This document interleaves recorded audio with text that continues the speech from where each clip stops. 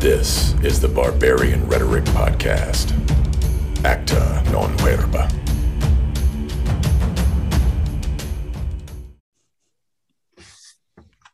There's that sexy voice letting us know that we got this working. Welcome, gents. It'd be awesome if that notification had truly had more of a sexy, "Hey there, big boy. I'm recording this." A little husky voice, not so robotic. It can still be a female voice, but just do it real sexy and sultry. A lot of innuendo, and that'd be awesome. Anyway, or if you can change it to do something like that. Yeah. Or maybe have an accent like Irish or Scottish or some European accent or something, or whatever your thing is. Little Russian one. Although then I'd be even more suspicious. Out of all the podcasts, this is the one that they take over. Yeah. Oh, if we go down, you know why. Yeah. If suddenly this podcast gets cut, right in the middle. Although that'd be funny. Sometimes we shouldn't. We may need to have a podcast where we talk and just cut it off. Well, that's been done before. Hit the wrong button. That's true. True. It's like, see you guys. Well, I had. Let's see. I'm going to go and claim this is parenting skills. I'm just going to say it is. But this past week, back up a little bit. The boy has two basically part-time jobs running right now. And he's banking quite well, especially for a kid that went from 14 and turned 15 yesterday. So he's doing quite well. But this past week, and I tried to talk him down off the ledge, but he wanted to spend $50 on some video game. And not buying a new video game. This is like buying in-game currency for stupid stuff.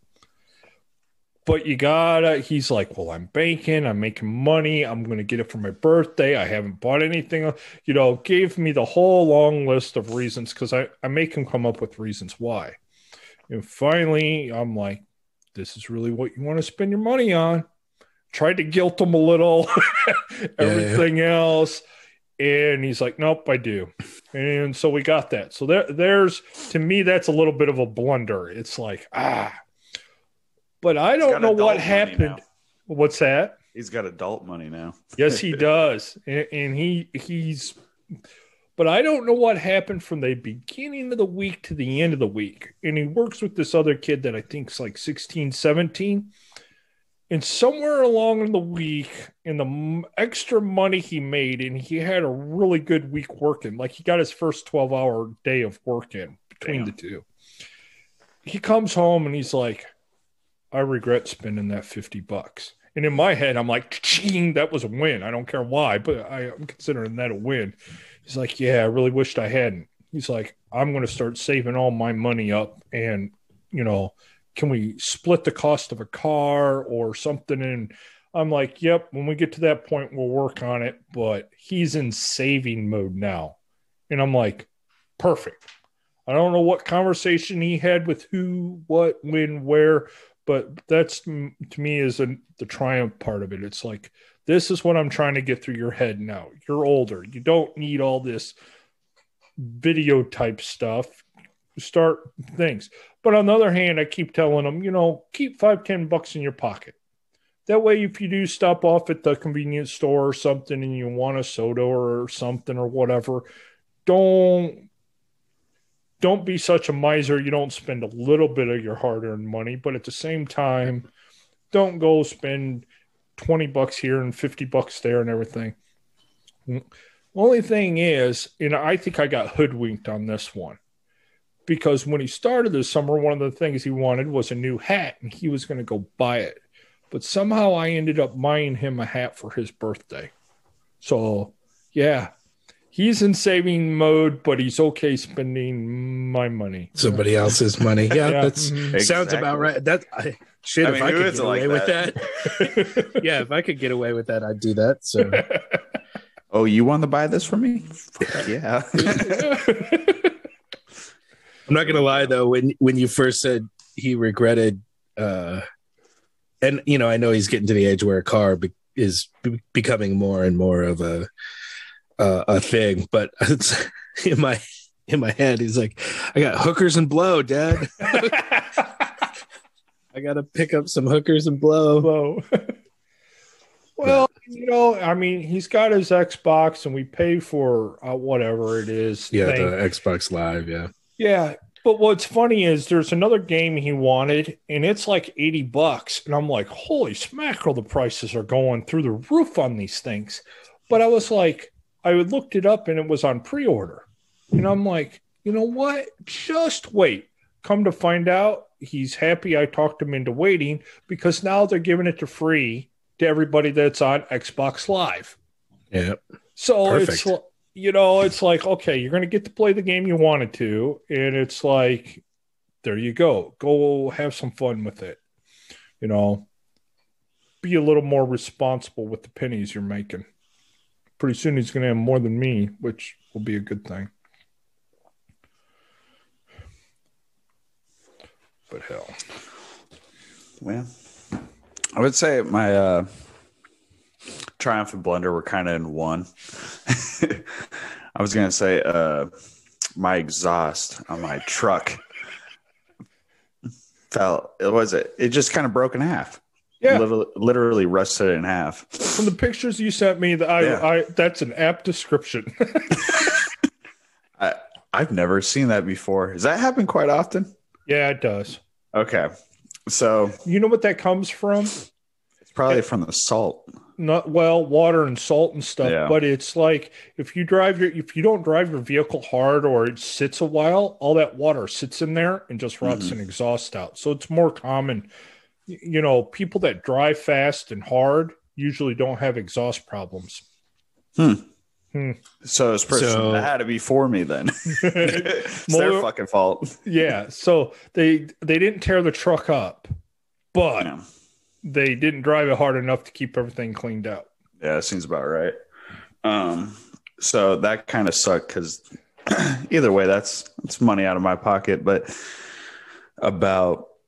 whenever they were giving out the stimulus checks, I kept thinking about getting an exhaust for it, and I kept thinking about it. And there was exactly one I wanted. I'm like, no, I'll just hold off because I'm that kind of person that there's things I want, but I wait until the point that I have to get it. So this forced me to get exactly what I wanted because I'm not gonna spend money on something I'm gonna hate because I actually hated the stock exhaust. So now it forced me to get exactly what I wanted. So it's kind of a Triumph and a Blender all on its own. Nice. Blender part, you got to spend money. Triumph part, sounding cool afterwards.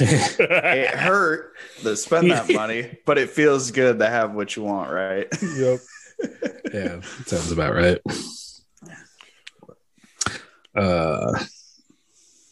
Yeah, so for me, it's not so much a Blender, but it's a major inconvenience.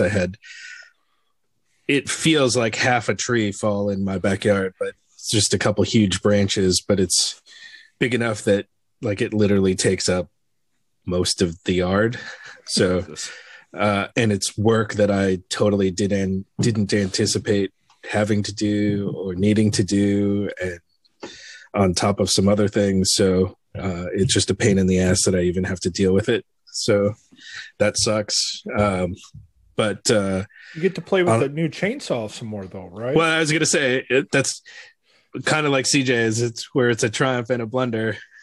The Triumph side is I do get to play around with my new chainsaw. So that's awesome. And even had a neighbor come down because we had a storm pass through, which we were talking, Nate and I were talking before the podcast started, some of the most fantastic content that we forgot to record. So sadly, it will not be on our Patreon.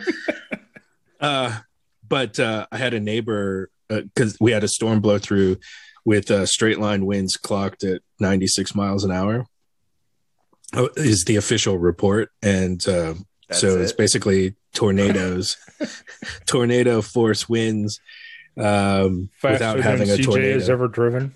Yeah. I don't even know if he goes that fast. Yeah, he's still sleeping. So, but had a neighbor. I took my 2002 Ford Taurus 125 miles per hour. Thank you very much. Oh, okay. That was scary. That was scary as hell. I would not recommend that because to it was anybody. a Ford Taurus. Yeah. Even though it says they can go that fast, they're not meant to go that fast. No, not that one especially. Because I had a 2002 Ford Taurus. Yeah. That's exactly what I had. 2003, maybe something like that. But yeah. Anyway, so yeah, I got to play around, and it's cool that there's a neighbor up the street that offered. He came down. He's like, I saw the branches in your backyard. You need a chainsaw? I was like, no, I'm good. And my dad's going to be coming over. So, but it's kind of cool from that perspective. Apparently he was telling me there was another neighbor who had a little hatchet, who had a big branch fall on his house and was going at it with a little hatchet. Hey, at least he was going at it. I'll give him credit. Yeah. I'll give him some credit. You probably wanted to do it. He's probably so pissed off. He's like, this is the only way I'm going to get out this anger right now. Yeah, that's a fair point. And as far as a triumph goes, I had a friend of mine who graduated a year behind me. Her and her family came up for their 30-year high school reunion. Somebody I haven't seen in a handful of years, so it was cool to connect with her. And I actually met up at their reunion event, because I knew some people who were there anyway. And so it was a triumph to see this friend of mine. It was a really good conversation. There's some things we've kind of been like brother and sister in a lot of ways, because we really didn't become friends until post high school, like years after high school. And she said some things that explained why things I didn't realize at the time in her life. Like, we were roommates for a while, and for me it was just, oh, hey, if you need a place to stay, my lease is almost up, how about we room together, because then we can all save money, kind of thing. And it came at a good time for her. So, and it was more important to her than I realized in that moment, because there's a lot of folks that she felt like abandoned her. So it was, that was cool to hear. So that was definitely a triumph to not only reconnect with her, but then to hear that. So you've been out of high school longer than CJ's been alive. Yeah. Yes. Yeah. Okay. I was just this is a true statement. And but I will say, compared to now, granted, this isn't my graduating class. These are the 2 years behind me. Because of COVID, they combined last year's and this year's into one. But Holy Land, I'm 210. I'm 5'6". I'm 210. And I look good. There were people there that were like 250, 300, that are taller than me, 250, 300 in the worst possible sense of that. I swear the average weight of that room had to be 300 pounds. Both male and female? Both male and female. There were chicks who were smoke shows in high school, and in my head, oh, that's so-and-so. And in my head, smoke show. Yeah, but then I see the actual person and go, no way. Not, I almost don't recognize you. That's how bad. There's another chick who, like in high school, her rack would show up 10 minutes before the rest of her body. Not so now. No, it's completely the opposite. And ice cream starting to melt. Yeah, it's like holy. And dudes there were dudes that were like bean poles that are like 3 times the size they were. Like, I'm not surprised. I mean, we've talked about it a lot on this podcast. I'm not at all surprised, but at the same time, I'm always surprised. I'm surprised. You're like, wow. Yeah.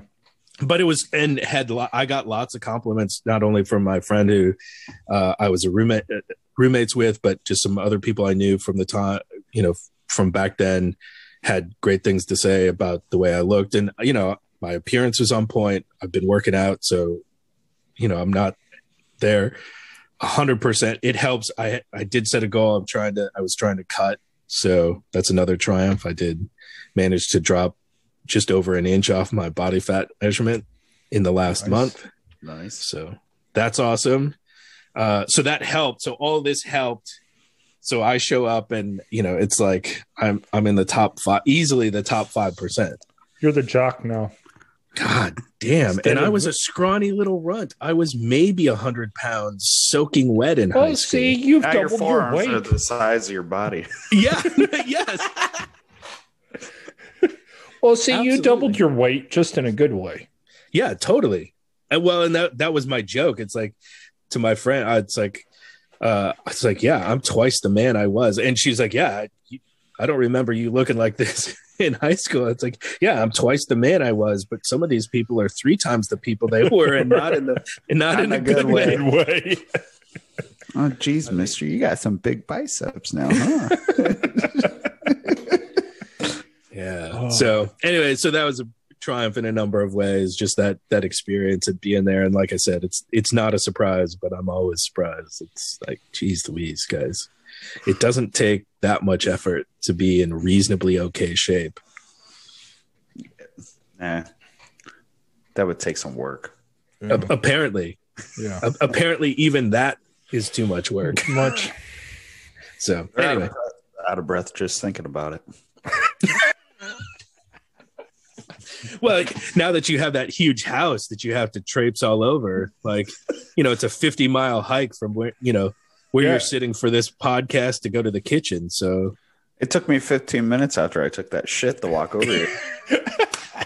You're getting your steps in a day now. You was wondering why I was taking so long to do this podcast. It wasn't the shit. I had to take a fucking marathon over here. It was the mile hike. Uphill. Both ways. 30 below.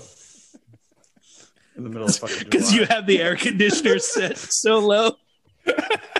I turned it up at one point. It was freezing in here. I don't know what it is about this house, but it stays cool. That's good. That's awesome. I'm not mad about it. I think it's because it actually has fans. Our other house did not have a single fan. I realized that. And maybe insulation in the walls and ceiling? Nah. It's probably just a little bit of asbestos. That's how you know it works. Well, I'm guessing it's a newer house relative to your other one. Or at the very least, it probably has better windows. It just sealed. I would say better. Updated. I was going to say, I don't think it's newer, but I think it's actually was taken care of a lot better. Yeah. Makes a huge difference. There's still things wrong with it. Don't get me wrong. Any house you move into is going to have pieces wrong to it. It doesn't. You can live in a house for 20 years and still have things wrong with it. So yeah. Brand new houses have more things wrong with it than old houses. Oh, absolutely. Yeah, those fucking construction guys, CJ. Sheesh. Don't look at me. No, I'm just kidding. I just work here. Yeah. Don't worry. I just work here. There's going to be these one people that wonder why the roof leaks after 10 years. After 1 year? After one. It's still not because my problem. The quote unquote truck. Yeah, the tree the dropped guy that the shingles on the roof. The tree did it. Damn straight it did. And my dog ate my homework right after. The homework you never even did?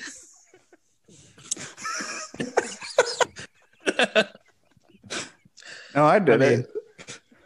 But then I didn't do it. Yeah. Dog ate it. Dog ate it. Yeah. Oh, yeah.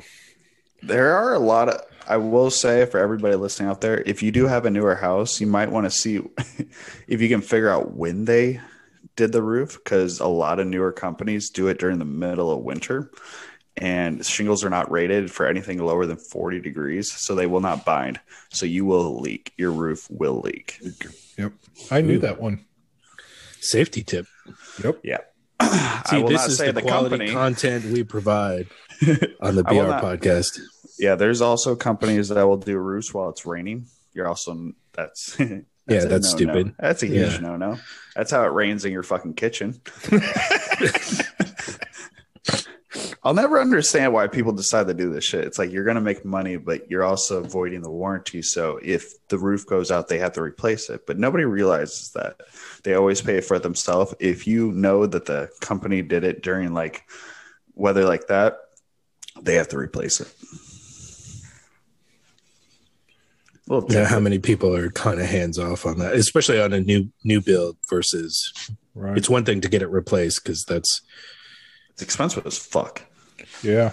It's 10 grand at least. You don't have any control when it's new construction and they're on a timetable. Well, or you may not, maybe more you're than not you as think. aware of, well, as the owner, right? You're not on site every day. Mm-hmm. Well, if you, I think it's one of those, if it's new construction and you bought it after the house was done, or you bought the lot and you're having the house done, that's when you have control, because you'll have an idea. You go out there and be like, oh, I didn't have a roof. And then 3 days later it was raining or whatever. And the following week you're out there and you're like, well, it was raining all week. When did you put this roof on? You know, you have a timetable to work off. Where a lot of people get screwed is that they're throwing these houses together and then, then selling them. They're buying them after the fact. Now, those guys, they're getting screwed hard. Yeah. That's what I was talking about. It's like you can be oblivious to really what's going on. Yeah. One of my favorite, and this was a new construction years ago, a guy moved in and he was trying to figure out, everything looked off, but he couldn't figure out why everything looked off. Well, for some reason, and he doesn't know, when they measured all the plugins, and he had quite a few, he asked for extra ones at the bottom. They were all off by like 5 degrees to the floor. Every last one of them. He was like, he couldn't figure out if the floor wasn't level, the wall wasn't level, but they were all cocked just a little bit. And you would think, I don't know, but he showed them to me, and it's like, you put a level on, and he was a little bit a math nerd, and so he figured it out that it was something small, like 3 to 5 degrees and whatever, but it's like, okay, are all the 2x4s off by a 60? That's what I was going to say, because you just nail them to the 2x4. It's not like you really see if they're level. That means that every single 2x4 is at a fucking 5-degree angle. Off on in like a couple of rooms. It's like, did the wind blow? And then they just tacked up stuff or something, when they were framing it. And he's like, it's the weirdest thing. But you'd measure the corners and they seemed square. So, you know what I would have done? What would you have done? You can move the covers, right? Exactly. Yeah, just that would have been like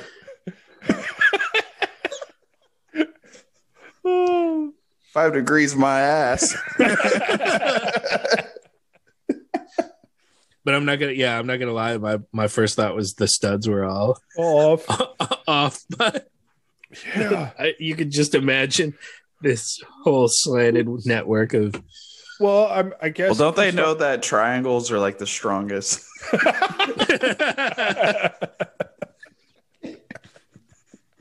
Maybe they just did all triangles throughout the whole house. They're trying something new. Yeah. New framing techniques. New framing. New construction. New Instead of having 3 on 16 on center, they got 2. It's at an angle. Saving on materials. It's like a bridge, right?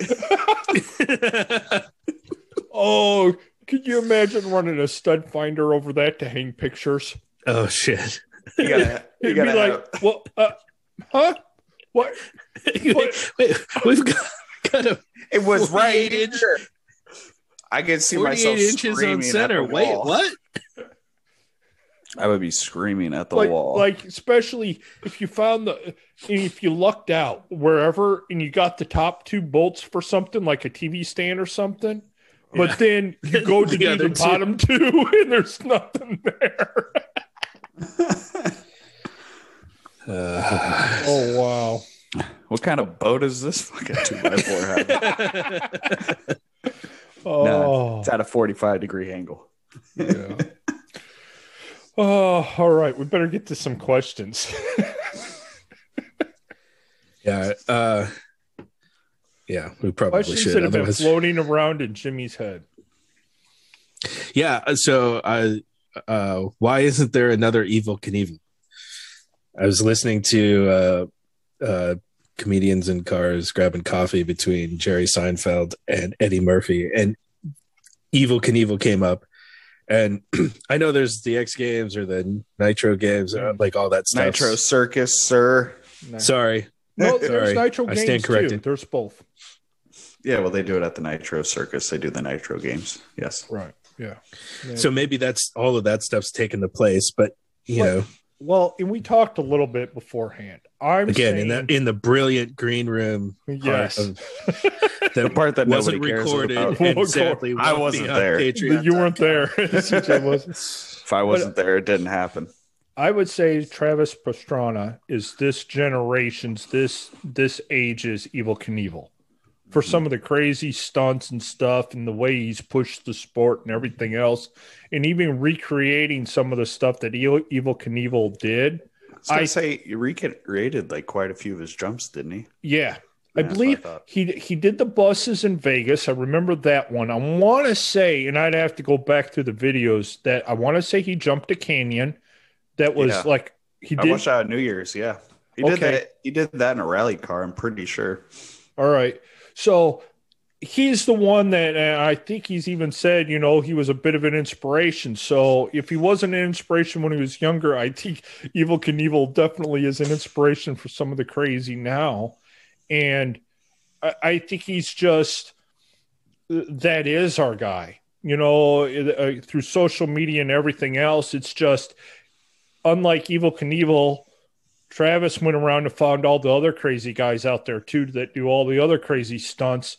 And we got all these, but at the top of the list, even in all the insanity, Travis, like, you know, everybody else takes it to 10 and then Travis goes and does 11. Mm-hmm. You know, they all push themselves. I won't take anything away from any of them guys, but it's like, well, if we're doing this, or even him, I've watched a bunch of the Nitro Circus videos, and it's like, you know, you did this, and that was really cool. And I know it was the first time that anyone's ever done this, but could you add this like part to it? And they're like, what? Like, it wasn't like that was really cool, but if you added this to it, this would be cooler. Yeah. You know, he's the guy nudging them along to be like, okay, how far can we push this envelope? How far can we do this? So even if Travis can't do it, he's the inspiration of other guys to go. And there's a bunch of them that I think help push the younger guys now, but I think Travis is one of the driving forces, and he's our Evel Knievel. Now, as I stated earlier, Evel Knievel sounds cooler than Travis Pastrana, but at the same time, well, and you know, Evel Knievel is such a brand, and there were toys, right? There's a like an action figure with a motorcycle that you could jump things, and like, you know, like I don't know if it was a wind up toy or a ripcord, one of those ripcord ones where you could pull it and it would, you know, go in a straight, because of the gyros in the wheels, it would go in a straight line and you could jump stuff. And so and I mentioned this earlier too. Okay, Jimmy, real quick, to be fair, Travis has an action figure with him on his motorcycle. Okay. You could get one for him and relive. Yeah. My glory days. Yeah. But I think part of it too, and I mentioned this earlier, is that we were, when Evel Knievel was around, I was a little kid.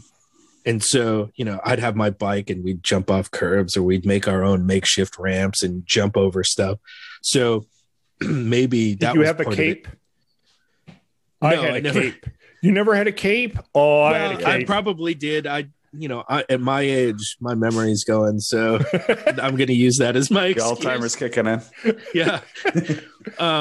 But it is interesting because it's like, I think because we were young, I was younger, and I remember us in the neighborhood trying to jump our bikes over stuff. Like Evel Knievel was that much, was just bigger, like, much larger than life kind of thing, even though just because I was a kid versus me today, like I could look at that stuff, whether it's the Nitro Circus or the X Games, whatever, and go, holy crap. But, it's in context of a whole bunch of other things, whereas Evel Knievel did stuff and, it was on the network TV, him jumping over, fountains in Vegas or whatever the thing was. And so I think maybe the myth and the legend of Evel Knievel, even now, is probably far bigger than what he really did. Man, I don't know. I hard pressed. I almost think it is. I think the legend met the man. I was going to say, in the machine that he used, that I think that was kind of made him different. He used an actual motorcycle. Well, Travis Pastrana uses a dirt bike. Well, that's actually got a little bit more cushion than that fucking motorcycle had, I'm guessing. Yeah. And didn't Evel Knievel's son do it? Yeah, it was a Harley. Didn't Evel Knievel's son do it as well? Yeah, but I don't think he did anything as big and spectacular. He tried to ride the coattails, but it didn't work out as well because he didn't have the personality to go with it. Well, and maybe that's it, Nathan. It's just Evel Knievel as a person is like Elvis or Muhammad Ali, or there's just this persona and attitude and charisma. Not just the FU attitude that I'm going to do whatever, but everything that the package that is Evel Knievel, and even all his, alcohol, drug, like all that sort of stuff, like just all of that is such a huge part of Evel Knievel too. It's not just this batshit crazy stuff that he did.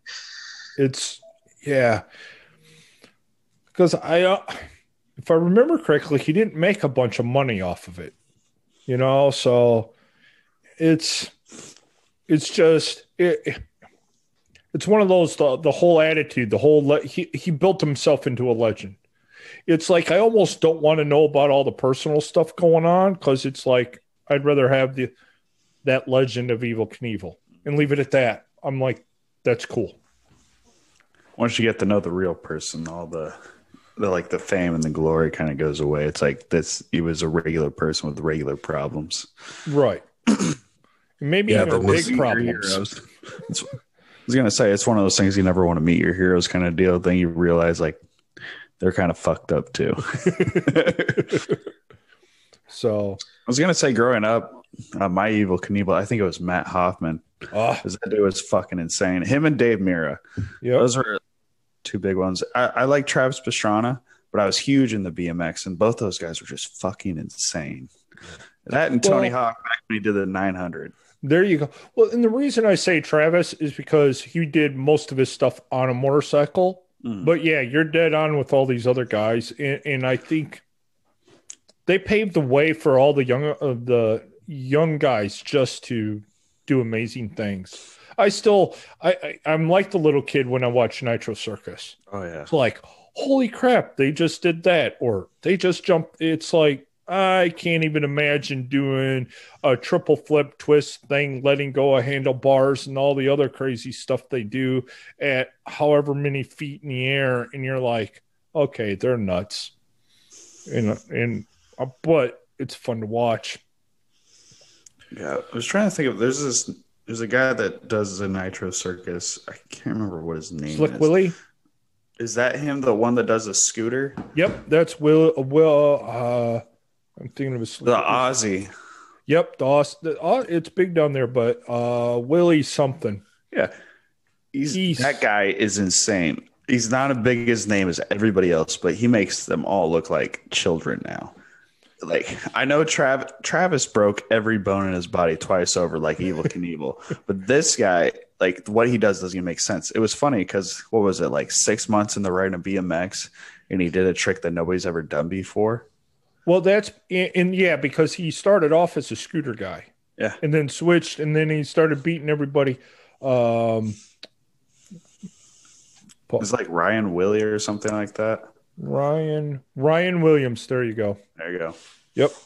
And he has his own channel too. But yeah, he's one of them that's top at the game. I mean, there's like if he was around in like the early 2000s, we probably wouldn't know about Dave Mirra or Matt Hoffman, honestly, because this guy would have been way above the rest.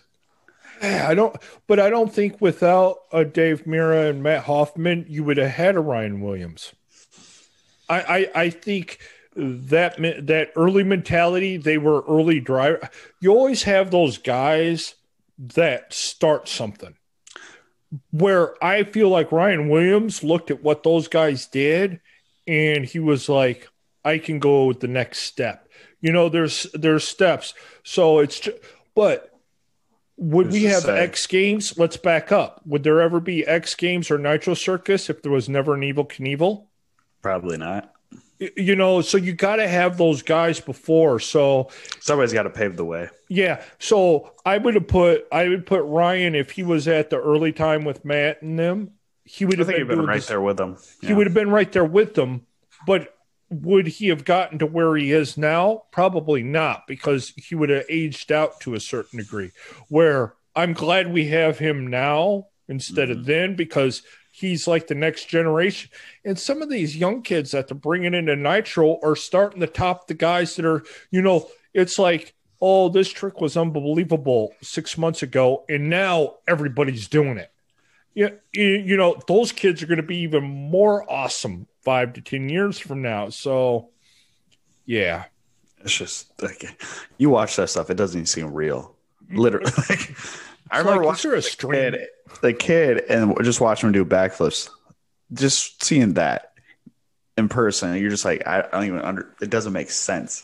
And now you see him doing triple backflips with a tail whip in between. You're like, that doesn't even what defies physics. Yeah.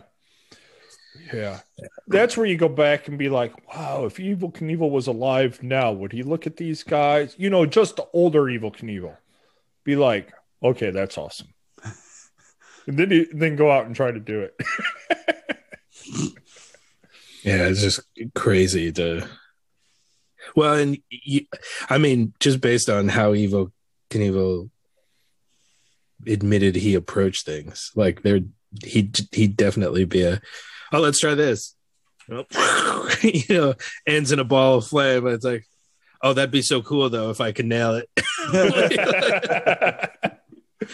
And you could totally see some spectacular things, but there may be a lot of broken bones to get there, but I don't know. Just an interesting thought that it's a man who's definitely a myth and a legend, and lived whatever you think of him or how he lived his life. Like, there was zero fucks given, to be sure. Go ahead. I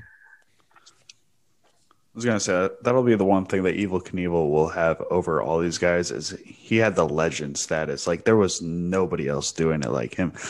I mean, Travis Pastrana has paved the way for a lot of people, but there was also a lot of other people doing it. Evel Knievel was the one and only. Yeah, that's true. Yeah, once in a couple generations type of guy. Jesus. That makes sense. Oh, so little tidbit. Travis Pastrana has broke 60 bones and has survived 25 concussions. Gosh. How does this guy remember who he is? Yeah, it's like, how is the dude even 3x5 cards? 3x5 cards. That would be my answer. 3x5 cards. Wake up one morning. Who am I? But I could see him with his kids going, let's put name stickers on today, so we know who's who. It's like 51st dates. Yeah. Yeah, that's crazy. Jesus. All right, here it says that Evel Knievel has suffered 433 bone fractures by the end of 1975. And think about science. Him recovering from all of those compared to what modern science can get you to recover from today. That in itself puts a guy into legendary. I mean, 433. I've had 2, and that was enough. Yeah, that's the one thing I've yet to do is break a bone. Because you're a pussy. Yeah, absolutely.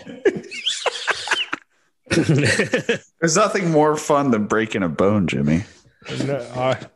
I've broken a couple toes, and that's it. And they were the little toes. Stitches. I haven't had those. You ever had stitches? Because you're a pussy. Exactly. I think I'm more scared to get stitches than I am to have it cast on. The next time, Jimmy, we'll have to take a staple gun, and when CJ passes out, we'll just do a line of staples on his leg or something. That sounds like fun. It will be for us. Good times, guys. And it'd be like, why? Well, you said you were scared. You're scared now. You said go ahead last night. There's you took that as a yes. Fucking happened. If I was sleeping, I'd probably tell you to fuck off. Yeah, that's no joke. Yeah, shit, you'd probably stay sleeping. I'm straight I would. Well, we'd have to see how many staples it takes to wake him up. Achievement unlocked. Yeah, I'm in. You guys are never staying at my house. Want to go camping? Remember that one time you were invited? Yeah, never again. All right.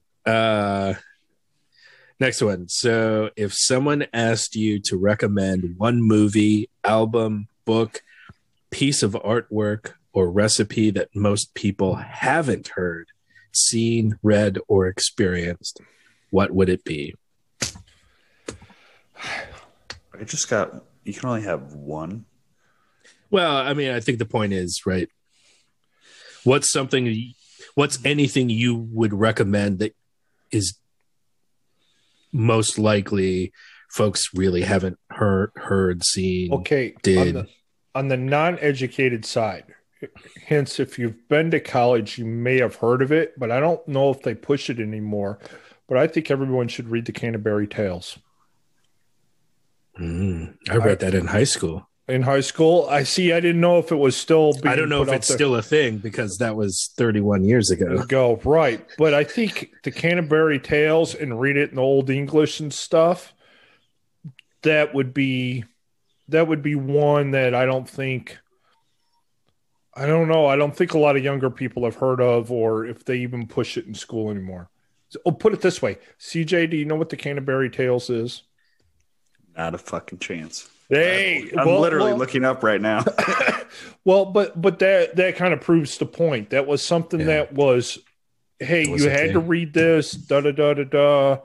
Yeah, I think it was 33, 30.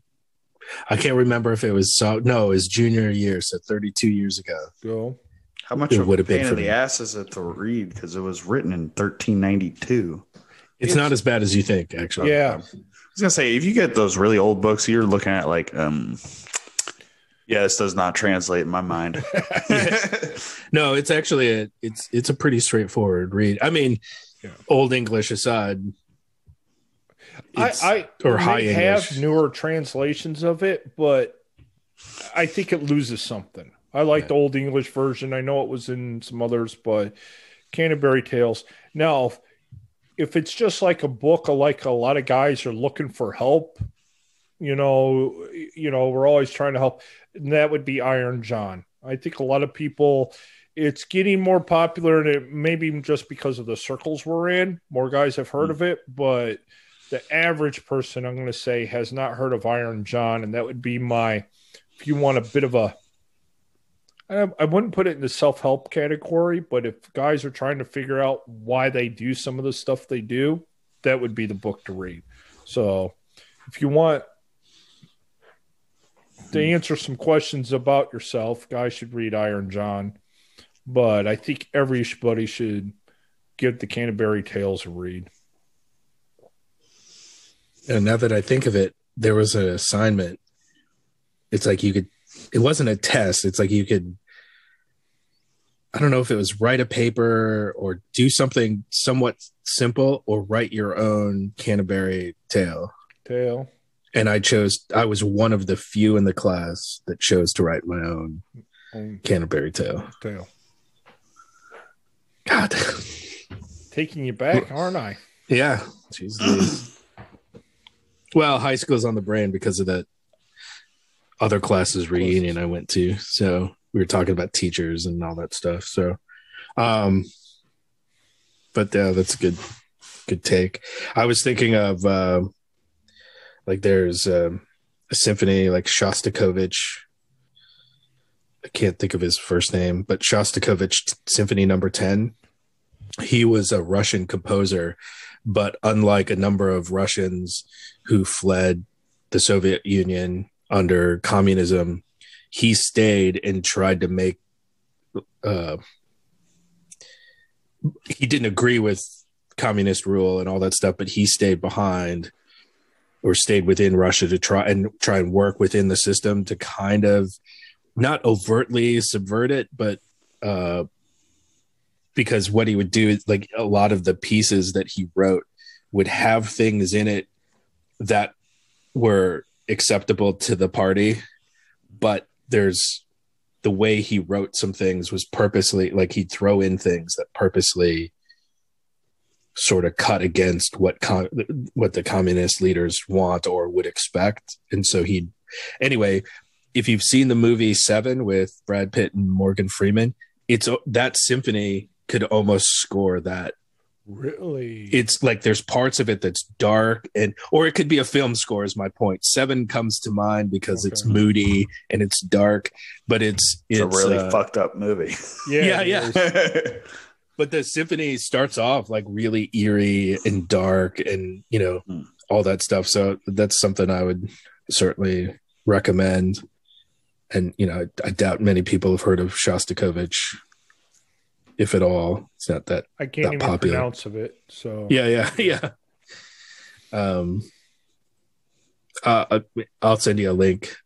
I was gonna say you're gonna have to throw a link in there. Yeah, and then we can add a link in the description to these things.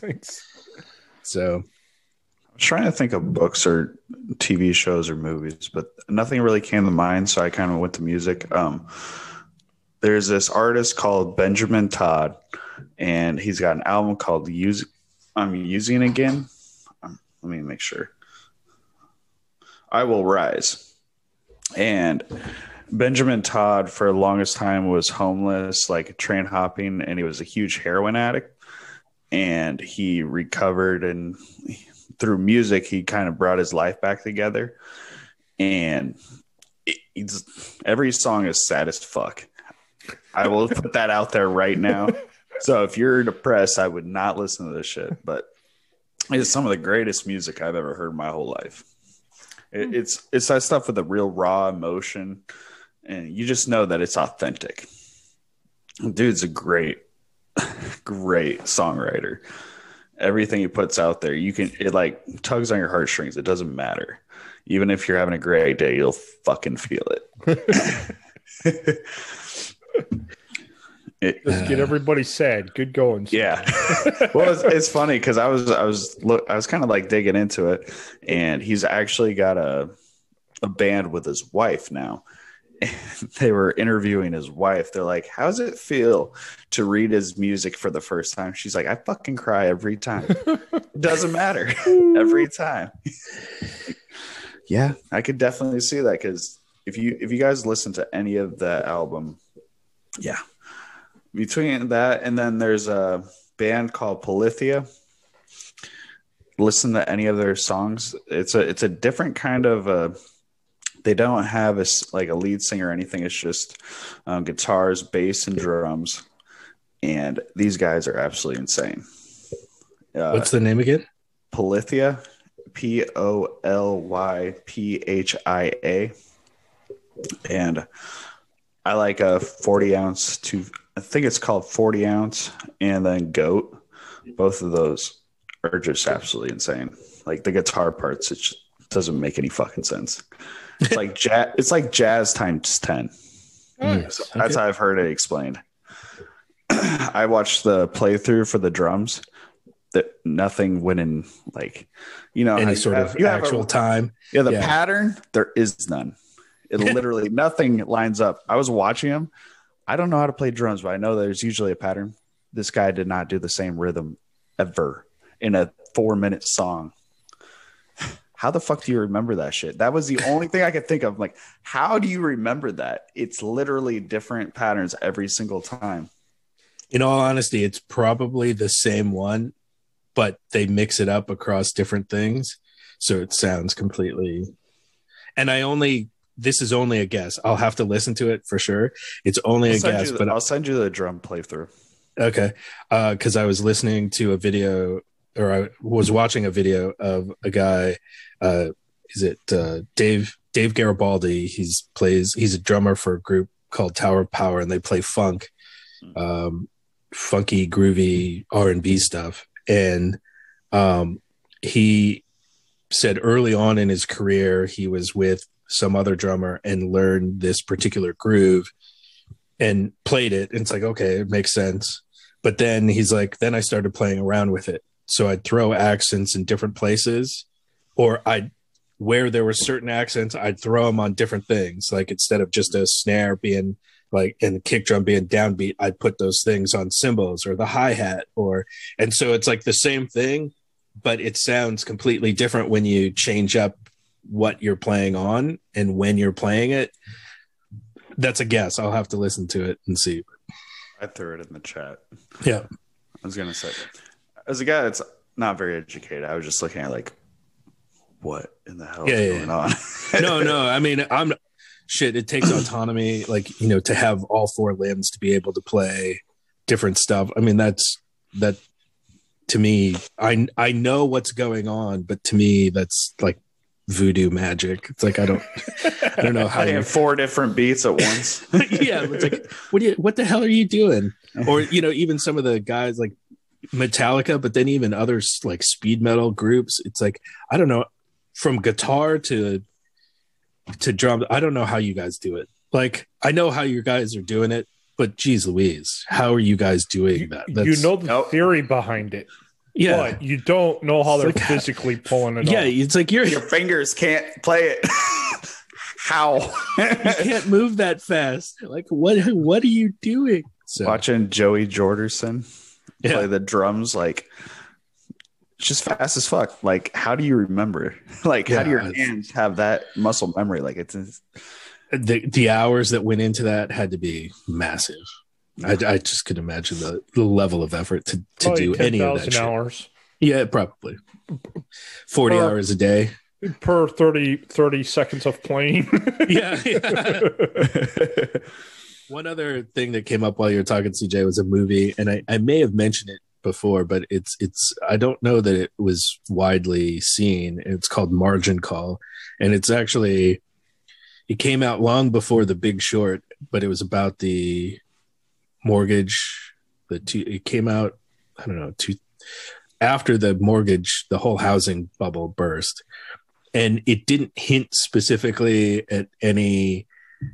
The Big Short is more of a deeper dive into what, like, the inside baseball that really went on, but Margin Call is focused on one firm and their decisions to, in the aftermath, like they see it coming, and how do they say, make just based on this information that they figure out, oh geez, the model that our mortgage business has been built on is broken. So how do we fix it? I think it's like Kevin Spacey is in it, Paul Bettany, Zachary Quinto, Demi Moore. Like there's a slew. They were one of the first ones to start the bailout before it really hit hard, and they knew they were going to screw a lot of people over in the process. Because they were selling, what they decided to do is sell those that bad mortgage-backed securities. They sold all of it.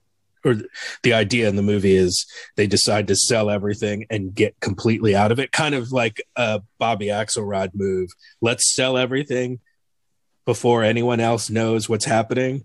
So we'll make money and we'll be out of it. So we won't be hurt by what's going on.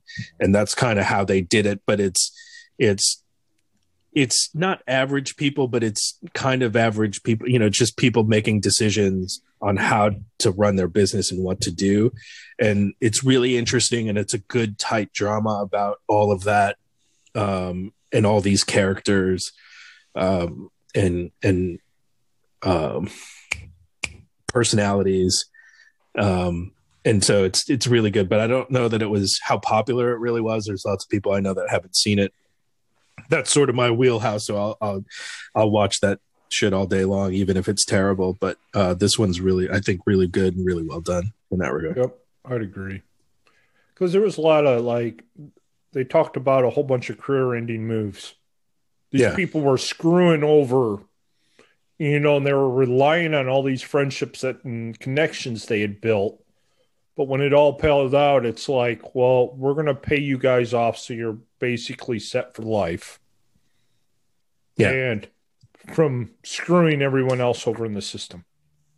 Yeah. That's a hard decision to make. It's like, okay, everything that you've built for the last 5, 10, 20 years, we're going to destroy in the next 12 hours. Yep. And who's going to want to work with you after that? Yeah. And they make that point in one of the key scenes in the movie where they're talking to the CEO of the firm, who's played, I can't think of his name, but he's played by Jeffrey Irons. He was in, what was the third Die Hard movie with Samuel L. Jackson? He was the bad guy in that. And he's been in a number of other things. A great actor. Anyway, but he makes a point. It's like, look, we're doing this, even though we're going to torch our reputation and all that. We're doing that so we can survive, to live another day. That's all we need to do. We'll worry about what we do on the other side of this. We just need to survive this thing so that we can fight another day. And, takes balls to be willing to do that and to shell out all the money and do all the things that he did. He's like, yep, whatever we need to do, let's do it. So we're out, because we just need to be faster than the next slowest guy. Yep. So yeah, that's really good. Highly recommend it. Again, I'll send you some links and then we can try and include some of this stuff in the description. We won't put it on Patreon. We'll be nice this time. Not have it behind the paywall. All the good media is here right now. Yeah. All right. Next question.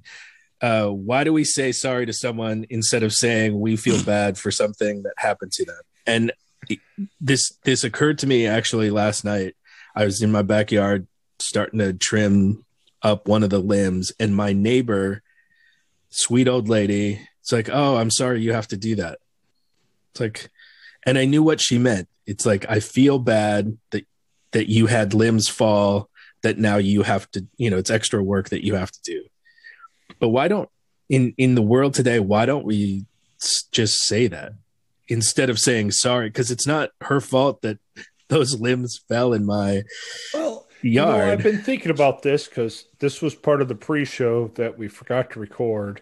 And it sounds like a Nathan topic. Yeah. Well, we tried not to. This is one of those few times that I would say she used it correctly. Because sorry stands for sorrowful. So she was sad. So I've been thinking on this one a little bit. And if I was going to say if it was a correct time to use it, I would. But I'm still going to go back to the social programming of she says sorry way too much to begin with. Thinking of it as an apology, or I'm sorry that your car broke down. Well, most people, it's like tone of voice. It's like apology. So if she said it in an apologetic voice, with intention, then I'm like, she used it incorrectly. But if you were just going to take it at face value, she said that your tree fell down. All right. So she used it. It's one of the few times that I'm going to go, all right, maybe she did use it correctly. But it's like, how often else does she say sorry for stupid stuff? Or you bumped, I had the one where what did I do? I bumped into someone else or whatever, and then they apologized for it. Well, they didn't apologize. They're like, I'm sorry. Well, why are you sorry? You didn't, you shouldn't have to. I should. If I ran into you, it's like I'm the one to apologize. Oh, I'm sorry, I didn't see you there, or I couldn't stop in time. I didn't say excuse me or something or whatever. And then they're like, "Well, I'm sorry." Well, that's where you're fucking walking here, bud. So, but I think and I've stated before, and we'll state again, I'm sure. I think it just comes down to social programming.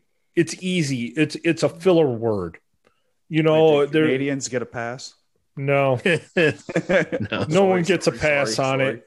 I just go, they have more social programming than we do here. Oh, sorry about that, eh? But it's become a filler word. It's just too easy. It's easy. I'll just say this. But I agree.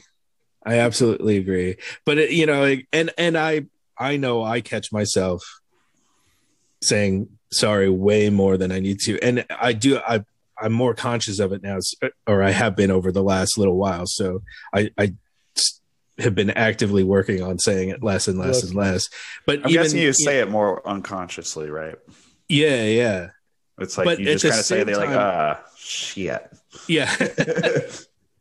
But there are times where, if you think about it, like most of the time you say sorry, it's not applicable. No, it's not. You're not really sorry. Like it's not an apologetic sort of thing. Or should you apologize? Like you don't need to apologize for the thing. Or if you do need to apologize, say I apologize. Yeah. And then it gives it some strength and meaning. Might be. Why even say bad? Just say might be. Yeah. Isn't that what the kids say these days? That's the dumbest shit I ever heard in my life. My B. Yeah. Who the fuck says that? Isn't that what the kids say today? I don't know. I'm damn near 30, son. I don't know. I'm an old. So I've been told that I'm getting old. So these words do not apply to me. You're getting there. You're not quite there yet. You got a few more years, but you're getting. Yeah, you're not. You're I got less not than a grizzled month to hit ancient. the 3 So I would give you 5 more years. You're at the 35. You're at the last part of being a youngin. So you got a lot of growth ahead of you in the next 5 years. Hopefully not out. Unless it's in the pectoral and back region. I just want to get wider. Whiter? You want to get whiter? I've been trying to possible? get pasty as possible. Damn, shots fired. I'm just kidding. I got something to say, but I'm not going to say it. No, in all honesty, there's no way you can be whiter than the sweet old lady who's my neighbor, because she just stays in her house all the time, and I swear she's getting to the point where she's becoming translucent. She's allergic to the sun by now. Yeah, totally. And not because she's a vampire, she just hasn't been out in it for so long. It's like, oh my gosh. Because when I saw her, it's like, holy cow, are you okay? Part of me in my head, I was like, are you okay? Are you a ghost? Yeah, but she hasn't ever since her husband passed away. And she wasn't out a lot even when her husband was here. But after he passed away, I swear, she goes to the store and comes back, but that's it. It's like, and her kids still live at home, which is a whole nother issue, but that's a podcast in and of itself. But I think, one thing about saying sorry too, and as an offshoot of the discussion, because we're relatively close to the 4th of July, I happened to be looking for something on the Declaration of Independence and came across some videos on YouTube of the miniseries John Adams, which I don't know if you guys have seen that or anyone listening has seen it, but I highly recommend it. It's based off of a biography by David McCullough, and it's such a good series about the founding of the country. John Adams is the main character, and it's the story is primarily told through the eyes of John Adams, who everybody knows Jefferson and Washington and all these guys, but Thomas Jefferson was probably the OG Sigma. Like, he gave no shits about anything. But in listening to that, even reading the Declaration of Independence, there's a level of communication that has definitely been lost in an era of emojis and text messages where you don't even say "be right back," where even I'm lazy enough to type BRB. And so is there a language, because, words do have meaning, and a properly, used set of words, right? Like the Gettysburg Address or, any fine motivational speech or whatever, right? You can string together something, and yet today we say sorry, or we throw around words, we overuse words. Obviously in the political sphere, racist and literally Hitler and all these things kind of get overused to the point where they don't mean anything anymore. And so that's where I think some of where the question about saying sorry and using, like she's like, either she could have said, I feel bad that you're, or I feel sad even, or you have that to do sucks, this. Your tree fell down. I feel bad for you. Yeah. Or I apologize for doing this thing to you, running into you or whatever, instead of saying sorry. And so I think there's some of that too. And I wonder what you guys think. It's like, not that we have to go back to an era or using this highfalutin English where, we're using $10 words when a nickel's worth will do. Well, what did I write the other day? I typed out wind, like you wind something up. And I'm looking at it and I'm like, well, that's wind. And when I'm phrasing my word, phrasing the sentence, wind almost worked in the sentence, but I'm trying to reference wind. So I actually Googled it to see if I had spelled it incorrectly. No. They're both spelled the same. There's two different one's wind, like the wind blowing outside, and wind is you wind something up. So it comes to the connotation of the sentence, and it's like, okay, now I have to change the words around wind to make sure that that's, what I'm not trying to say wind, because you're going to read it and go, what the fuck? Did he mean wind? Or because, you could have read it either way. Well, that's where I think words matter. It's like, okay, what's the whole, instead of just cutting out a slice of a sentence and then trying to, change what the meaning of that whole sentence was, it's like, back in the day of, well, Trump said this. Yeah, but what was the whole conversation? Yeah. Well, pick a politician. They said this. Okay, what's all the surrounding conversation with it to the true meaning of how they used such and such a word? You want me to type out Joe Biden's speeches? You know, well, and it's and I think that's what it gets lost. And it's like, okay, even if you say sorry, it's like, what's the connotation there? Are you sad? Are you being apologetic? You know, what's your tone? If you're saying it because it's an apology and not really meaning it, then yeah, that's a trash way of doing it. You know, she probably bordered on using the word correctly, but she probably uses sorry way too much in her everyday vocabulary, and it's just easy. You know, you know, people say something and it's like, I'm sorry.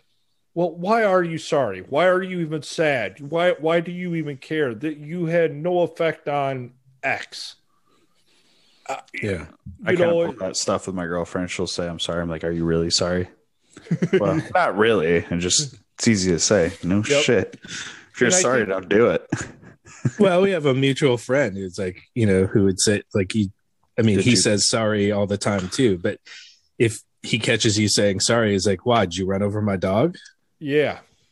No. Then what do you got to be sorry for? Right. Like, we're good. And it shows where society is for being apologetic for like everything.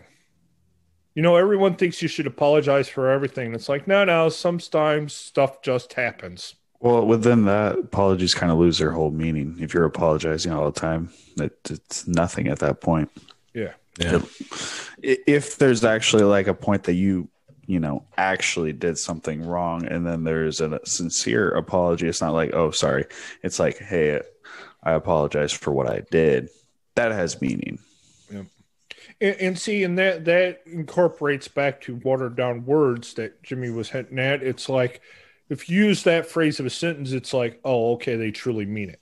Where sorry is more like, well, you got stuck and you had told you had to apologize. I'm sorry. No, you're not. You're just mouthing words and moving on. And you can say that with a whole bunch of other words out there that they've been just watered down to the point that they have no meaning anymore. Or it's like, well, how are you? Or there's no connotation like wind or wind. You know, it's like I send wine to you and you're like, what are you talking about? With the words around it. Yeah, matter. You don't know what you're trying to even say. It's like, well, I'm sorry. You know, so you type something and they text back, sorry. You're like, for what? So, and even letter writing. I mean, just communication, generally speaking, and part of with John Adams specifically, you know, there's letter like for the early, like the first 14 or so years of their marriage, he was rarely at home. See, in Philadelphia, trying to hammer out the Constitution, or the, you know, what to do with the other colonies as a representative of the state of Massachusetts, or the colony of Massachusetts at the time. And then he went abroad, you know, and he was, you know, so there's rare time, but they have letters that they wrote back and forth to each other, and the communication, that's where a lot of, I think, the book came from. And I think that's, you know, and the Declaration itself is definitely high language, and it needs to be because of what its purpose, but something that's been in my brain. I think, you know, just whether it's letter writing or just communication more broadly, in a day and an age, like you were saying, it's become so watered down. Things have become distilled down to shit that doesn't truly matter. Well, in the distortion of words, you know, like throwing words out there to say, well, this is what I mean by them. Well, you just decided to write a book, put some words in it, and then you have to read your definitions of what those words mean to understand what you're talking about. It's like, no, it shouldn't work that way. Unless it's like you're playing D&D or something and you're playing in a fantasy world and changing everything anyway. But even then, it's like, well, okay, here's the standardization. It's like, that's where I think the English language screws. And I won't say English. I'll say that's where the American language screws things up. We have one word that can mean three things. And on the opposite token, we can have 6 words that say the same thing. Well, and that's not even to say anything about spelling, and because you have laughter, right? Right. Which sounds like there's an F in there somewhere, even though it's not. Daughter's spelt almost the same way, but it's not pronounced dafter. Yeah. So, I mean, that's the world we live in. I get it, but yeah. Anyway, we could talk about this forever, but it is just interesting. You know, I'm trying. You know, in a world that would like, well, maybe the world doesn't want us to be authentic, but you know, we're trying to be more authentic, true to who we are, and screw society and culture kind of thing. That whole barbarian mindset sort of thing. Why is that authentic self kind of like frowned upon nowadays? I don't really get it. Have you noticed this? If you are authentic and not apologetic for most things that people are like, it's woke culture, don't you know? Come on, CJ, you got to get woke. Oh my God. You know, the funny part. Did you listen to that on the. Yeah. Yes. I was laughing so hard. But you know, it's one of those things. It's like. What is woke? Exactly. In my head, even when that was saying, it's like. I am awake. I got up this morning. On one hand, I understand what woke means. But on the other hand, there is no definition to it because it's not a solid. It's like, well, you need to be woke. Woke too. No. Why don't you be authentic? Woke just sounds like the new sheep. Yeah. Y'all got to be the same. It is. If you're not the same, then you're not woke.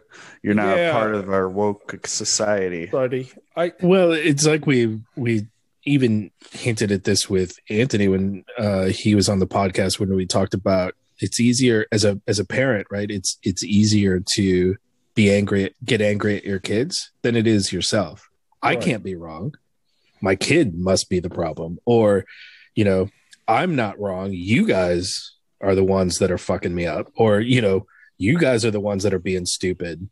It's far easier to do that because that would mean me admitting that maybe my thinking wasn't right. Or maybe I'm a bad person or whatever the thing is, but there's something, the point is it would be admitting that there's something wrong with me and worse, having to do the work to fix that when I can just criticize you. You have wrong thinking. You're not thinking the right way. That's your problem, not mine. You need to fix your shit. Yeah.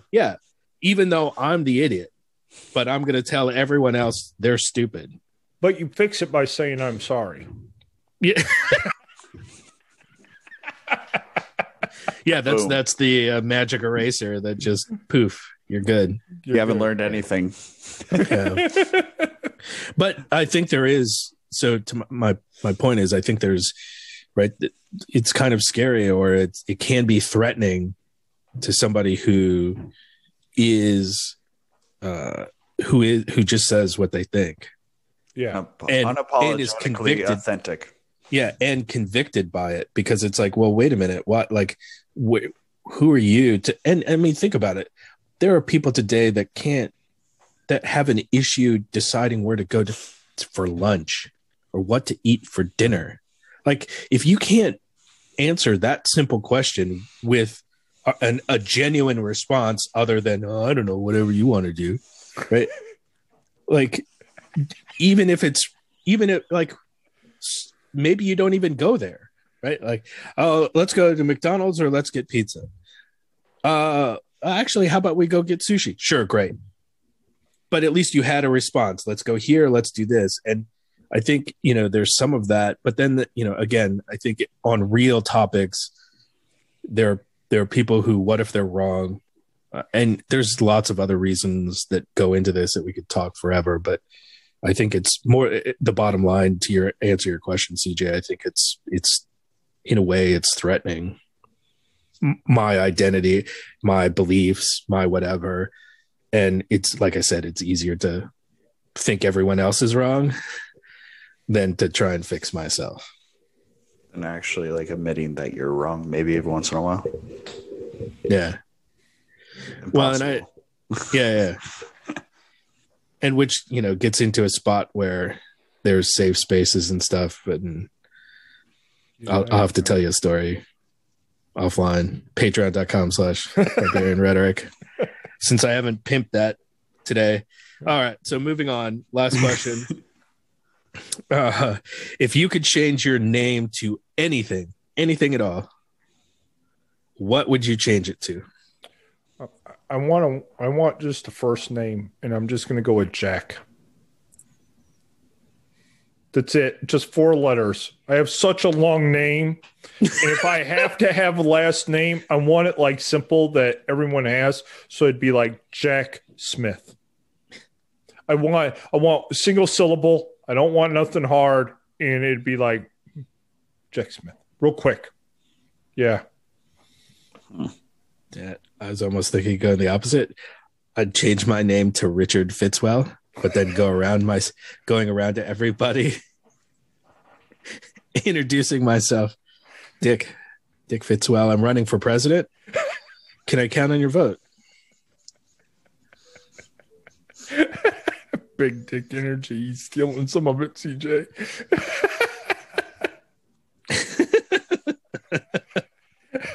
What do you got, CJ? Or did I just steal your thunder? That's fucking hilarious. Well, honestly, I wouldn't change my name, but I probably talked about this before about what I was always thought I wanted to name my son. William Robert Barnes. Billy Bob Barnes.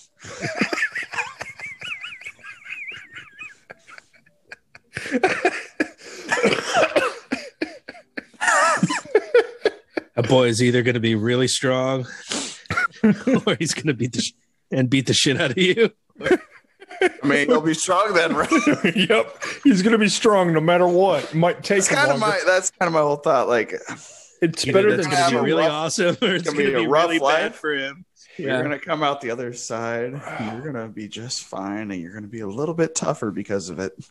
You're welcome, I think. Oh, okay. Here's a goofy one for you. And Jimmy, you may have heard of this. I know CJ's too young, but I was trying to think back, and I was watching the show or whatever, and one of the male characters was named Ruth, which I automatically put to a female name. You know, I don't think it is male. But I had to look this up and do a little research. Back like turn of the century of like 1910 through like 1920, maybe into 30 or something, there was a lot of men named Ruth as a first name. Ever across your path like a great... I'm thinking like in terms of like what would be great uncles, great grandfather, something like that. You know, they did a lot of goofy back things with names, but... Yeah, I was listening to a podcast that was talking, and they were interviewing somebody who wrote a book called this. I think it's The Sixth Presidents, and it's talking about, and it's focused solely on the year 1920. Okay, TR was still alive, FDR was just coming up, so Teddy Roosevelt was still alive. You had. Who was in there? Woodrow Wilson, Calvin Coolidge, Herbert Hoover, and FDR, and I'm missing one. But anyway, they talk about there's somebody, the guy interviewing mentioned, he's like, one of the coolest names is Bainbridge. I forget what his last name was, but he's like, who names their kids shit like that anymore? It's like, and what do you call him? Like, you can't, what's the abbreviate? It's not like James and you call him Jim. It's like your Bainbridge. Do you go by your middle name? Do we always call you? Is it Bain? Was that I was going to say the original Bain. yeah. But it's just interesting. But there's certainly a time, and I know Johnny Cash wrote a song called, going back to our earlier question, "Boy Named Sue." Right. I think it was Johnny Cash. Well, that's what I was thinking. I was like, Ruth. The only name that I could come up with that was close is Rutherford. That would be a guy's. And if you shortened it would be Ruth. So Rutherford B. Hayes. Yeah. Depending on how you pronounced it. And then that was my other thought is, what if it was spelt Ruth, R-U-T-A, but it was pronounced differently? Like that good old German J. It sounds like a Y. I actually had 2 teachers in high school. Both their names were spelt the same, but one was Yankee and the other was Janky.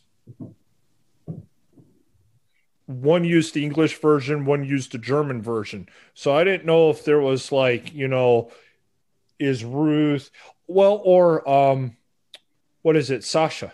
Sasha is a guy's name in Russian, short for Alexander. Yep. Or Pavel is Paul. Yeah. Yeah, but I forget, it's something on how you spell it. It's pronounced the same, but it's one's with an A is the female version, and then the male versions is a different. But it's Sasha, and I was like, oh, who knows with that Cyrillic alphabet? Exactly, all kinds of goofy. Might as well be Mandarin Chinese at that point. I mean, it's cool and all, but like whatever. Cool. That's all I had for this one. So, all right. Well, I hope people had a few chuckles along the way with this. And as always, great to talk to you guys. Always, man. Feels like it's been way too long. Just because someone was busy.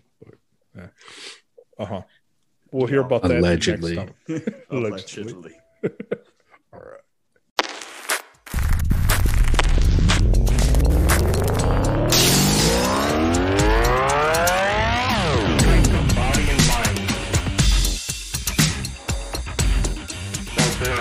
Thanks for listening to this episode of the Barbarian Rhetoric Podcast. I hope it's giving you something to think about in your own quest to develop a barbarian mindset. Because it's with this mindset that you'll find the skills, strength, attitude, will, and endurance to see things through and live within the civilization and still be a barbarian. We appreciate your feedback. We especially appreciate those who have been supporting the podcast. That's the Barbarian Rhetoric Podcast on our website, on Anchor FM, and on Spotify. You can find the show notes on the blog or anchor.fm/Barbarian Rhetoric. If the podcast has been helpful to you, please let us know. You can do this by checking into the Apple Podcast app, give us 5 stars, and leaving us a short review. This will help us get our message out in front of many more people. You can also talk to us on social media and let us know what you are thinking about or how this has helped you.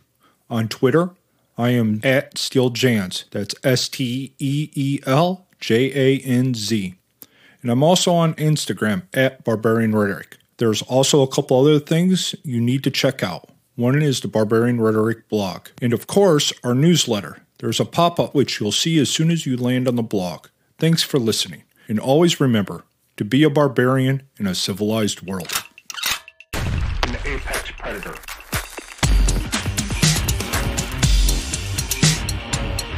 To a civilized world.